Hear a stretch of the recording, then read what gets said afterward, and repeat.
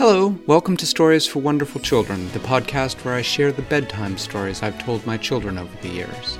I'm Dan Wendelin, your host and storyteller. Tonight will be the finale story of our week-long pre-Christmas story marathon. Strychnine's mechanical effervescent skinks are all packed up and ready to be delivered on Christmas Eve. But Winella is summoned to the North Pole when a sudden problem arises. I hope you've enjoyed this week and enjoy the story. Merry Christmas.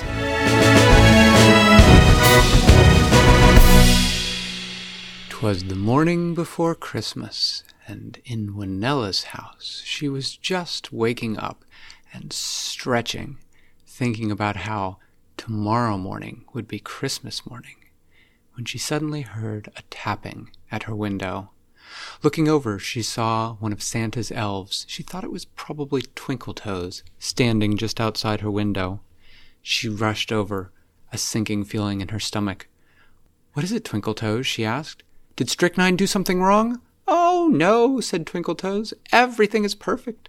Strychnine's come up with the most remarkable toy. Santa is so looking forward to putting it under people's trees." "That's great," said Winella, "but why are you here?" Twinkletoes leaned in and conspiratorially whispered, "There's a problem." "What sort of problem?" asked Winella. "If it's not with Strychnine." Twinkletoes said, Rudolph has gone missing." "Oh no," said Winella. "Santa wants you at the North Pole right now," Twinkletoes said. "Okay," said Winella. "Let me grab breakfast and let my mom know." After doing those things, she threw on her adventuring clothes, and only a few minutes after waking, she found herself in one of the miniature red sleighs hurtling across the sky toward the North Pole.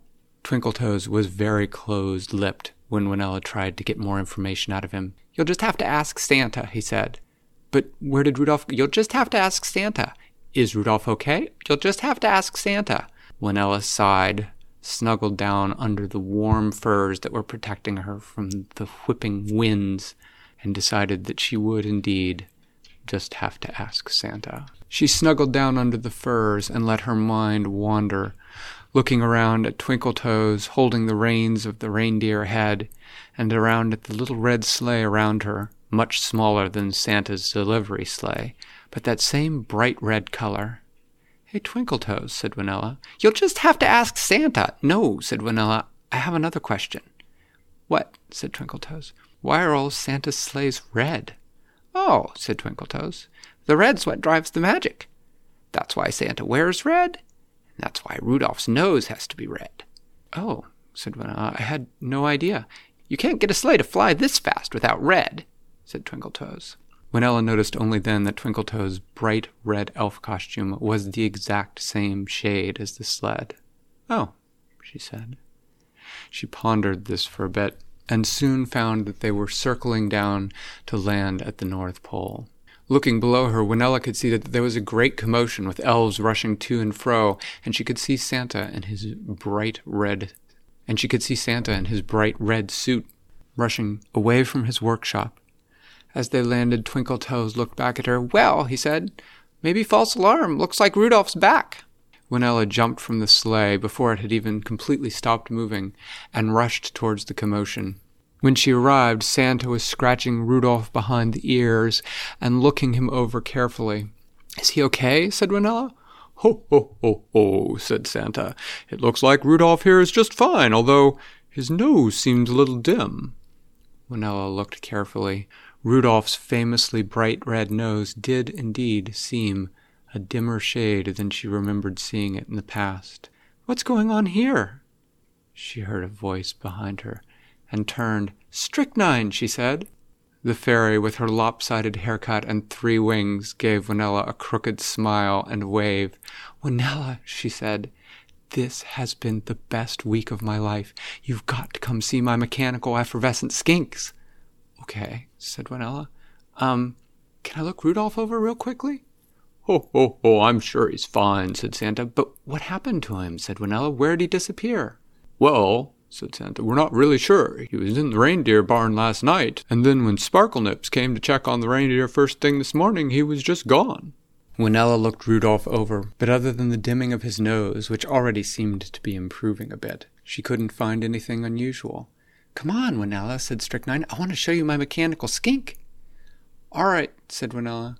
She followed Strychnine toward the toy workshop, but she had an uneasy feeling that she just couldn't shake, that she was missing something. When they entered the toy workshop, Winella stopped short in surprise. It was almost completely empty. "But where are all the toys?" she asked. "Oh," said Strychnine with a shrug. "They're all getting packed up into the sleigh. Santa leaves in just an hour or so for Christmas Eve." "Oh," said Winella, "of course, I should have thought of that." "Come on," said Strychnine. "I want to show you my room." Winella followed her through the now strangely empty halls of the toy workshop until they arrived at a room door painted bright purple and orange in a combination that only Strychnine could love. Strychnine gave her an excited grin and threw the door open. "Come on in," she said. Strychnine had decorated the room in a strange pastiche of popcorn strings and tinsel and Christmas ornaments and cranberries on strings strung from the ceiling and the windows. "Wow," said Winella, "I really love what you've done with the place. It's really you, Strychnine." "Thanks," said Strychnine, "and check this out." She pulled Winella towards the bathroom. Winella peeked in, revealing a bathtub full of mud. "Hey," said Winella, "you've got your own mud bath?" "Yes," said Strychnine, "it's great, and when Santa found out how much I like mud baths, he arranged to have it heated. You can imagine how nasty cold mud is here at the North Pole." "Absolutely," said Winella. "So, is this what you wanted to show me?" No, said Strychnine. "I want to show you what I invented." She pulled Winella over to her work desk. "This is it," she said. "The mechanical effervescent skink. It's for kids to play hide-and-seek with." "Wow," said Winella, leaning down and admiring the mechanical green lizard. "So it plays hide-and-seek?" "Oh, yes," said Strychnine. "It's programmed to find hiding places. And look at this." She reached down and pressed a little button concealed just underneath the middle of the skink's belly. Instantly, the skink shifted colors to match the brown of Strychnine's desk. "Wow," said Winella, now genuinely impressed. "So lots of kids are going to be getting this for Christmas?" "Well, not this one," said Strychnine. "All the others that have been made, but this was the first one I made, and Santa said that I could keep it, so this one's mine." "It's really great, Strychnine," said Winella. You have a gift for this." "I feel at home for the first time," said Strychnine. "You found just the right place for me, Winella." And then she stopped and frowned a little bit. Winella looked up too. They could hear the sound of a commotion outside. Looking out the window over Strychnine's desk, they could see elves running and a strange red glow in the sky. "We better go see what's going on," said Winella. When they stepped back outside, they could see that the red glow in the sky extended down to the ground on all sides of the workshop. "Look," said Strychnine, pointing. Winella looked and could see all the elves running towards Santa, who was walking towards the edge of the red glow to confront a figure standing on the other side. Winella began walking towards Santa and the figure, a sinking feeling in the pit of her stomach. She knew that shape, and as she grew closer, she grew sure. "Oh," she said, "Jack Frost. I should have known." And as she grew closer, she could see that Jack Frost was holding a red gem, glowing exactly the same color as the sky and Rudolph's nose and Santa's sleigh. And then she was close enough to hear what Jack Frost was saying to Santa. "This will be the last year that you leave coal in my stocking. I'm a frost fairy. I can't even burn it." "Ho, ho, ho, Jack Frost, what are you up to? If you weren't so naughty every year, I could leave you something nicer. Ho, ho, ho. Now why don't you just run along now before you end up with 2 lumps of coal?" "Oh no, Santa, not this year. See this red barrier? Nothing red's going through it. That means not you in your red suit, not your sleigh, not your precious Rudolph. You're stuck here.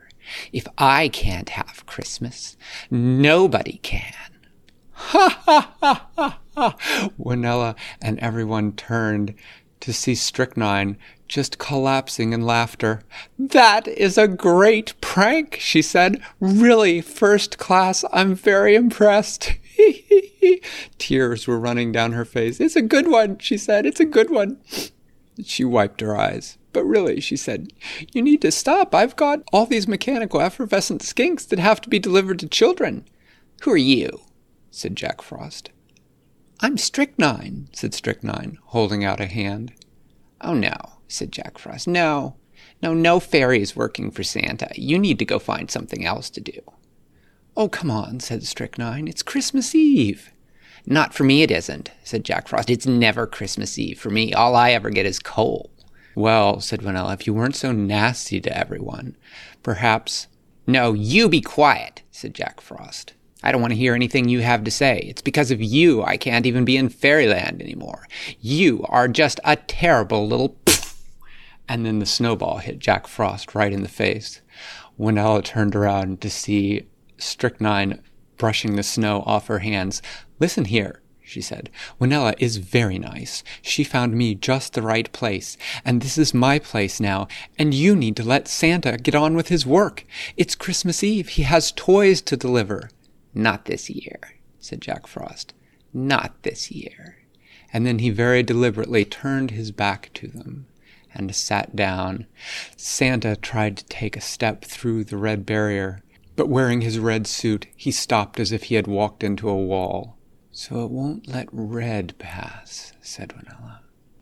She leaned over to Santa. "Can we just paint the sleigh?" "No," said Santa. "It's got to be red. Only red is fast enough." Winella looked over at Strychnine. "Come on, Strychnine," she said. "I've got an idea."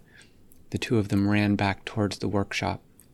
When they stepped inside, safely out of earshot, Winella said, "Strychnine, Jack Frost is keeping anything red from leaving, but you have those mechanical color-changing lizards. Do you have any more of the color-changing scales?" "Yes," said Strychnine. "So," said Winella, "we'll just put them on Santa's suit and Santa's sleigh, and bingo, problem solved." Strychnine grinned for a moment, and then looked sad. She shook her head. She said, "No, Winella, the problem still won't be solved. Santa will be able to go, but that's not the problem. The problem is Jack Frost." "I agree that he's a problem," said Winella, but he's been a problem for me for a long time, and he's not one I think can be solved." Strychnine looked at Winella for a moment, and then she said, "Wait here." She disappeared into her room, and a moment later walked back out, carrying her prototype of the mechanical effervescent skink. "I think," said Strychnine, "I think that Jack Frost just wants to be part of Christmas, too. I think he needs someone to give him a present." "No, Strychnine," said Winella. "Jack Frost is rotten through and through. He does not deserve that. He does not deserve Christmas." Strychnine looked up at Winella with a little smile. "That's the point of Christmas, Winella, right? None of us deserve it, but it comes for us anyway. I don't deserve to be here working for Santa in my dream job. The math fairies just wanted you to kick me out, but you gave me a chance, and I think Christmas needs to come for Jack Frost." Winella followed Strychnine as she walked back out of the toy workshop and across the crunching snow. She followed her as she approached the red barrier, and then stepped through and laid her hand on Jack Frost's shoulder. "What do you want?" said Jack Frost. Strychnine leaned in and said, "Jack Frost, I made this myself, and I want you to have it. It'll play hide-and-seek with you. Merry Christmas." She laid the effervescent skink on Jack Frost's lap, and after a moment it turned white to match him and the snow around him. Jack Frost just stared at it for a minute, and then back up at Strychnine. "It's for me," he said. "But why?" "Because," said Strychnine, "it's Christmas." And she smiled at him. And after a moment, just a little, the faintest bit, he smiled back. And then he sighed and stood up. And as he walked away, he tossed the gem over his shoulder, and as it hit the red barrier, they both shattered and disappeared. Strychnine turned and walked back towards Santa. "Ho, ho, ho," said Santa. "Ho, ho, ho. Merry Christmas, Strychnine." "Merry Christmas, Santa," said Strychnine. "Merry Christmas, Vanilla." "Well," said Santa, "we've got toys to deliver. Let's get going." And the workshop courtyard was instantly a bustle of activity. Faster than Vanilla ever could have imagined, the sleigh was ready, packed full of bags, full of toys of every imaginable shape and size, many of them effervescent mechanical skinks. "Well," said Santa, "what do you think, Strychnine? Shall we give Vanilla a ride home?" "Oh," said Vanilla, "I can ride in the sleigh?" "Well," said Santa, "just this once." And so she did. She got home on Christmas Eve, pulled by reindeer, and stood out in the yard waving, as Santa and Strychnine waved back, disappearing into the night sky on their Christmas Eve run. And that is the end of the story. I hope you've enjoyed it, and have a wonderful Christmas and New Year's for you and your family. The next episode of Stories for Wonderful Children will be on January 2nd. Until then, if you've enjoyed the Christmas Marathon, drop me an email or leave a review to let me know how you liked it. Thanks. Thanks for listening to Stories for Wonderful Children. I created today's story, but questions and witty commentary were supplied by my children. The music was created by Brandon Thompson. Your reviews and personal recommendations are the main way that new listeners find the show, so thank you for spreading the word. I'd love to hear your feedback, so feel free to get in touch via email or social media, which are listed in the show notes. Until next time, I'm Dan Wendelin, reminding you to tell someone you love a story.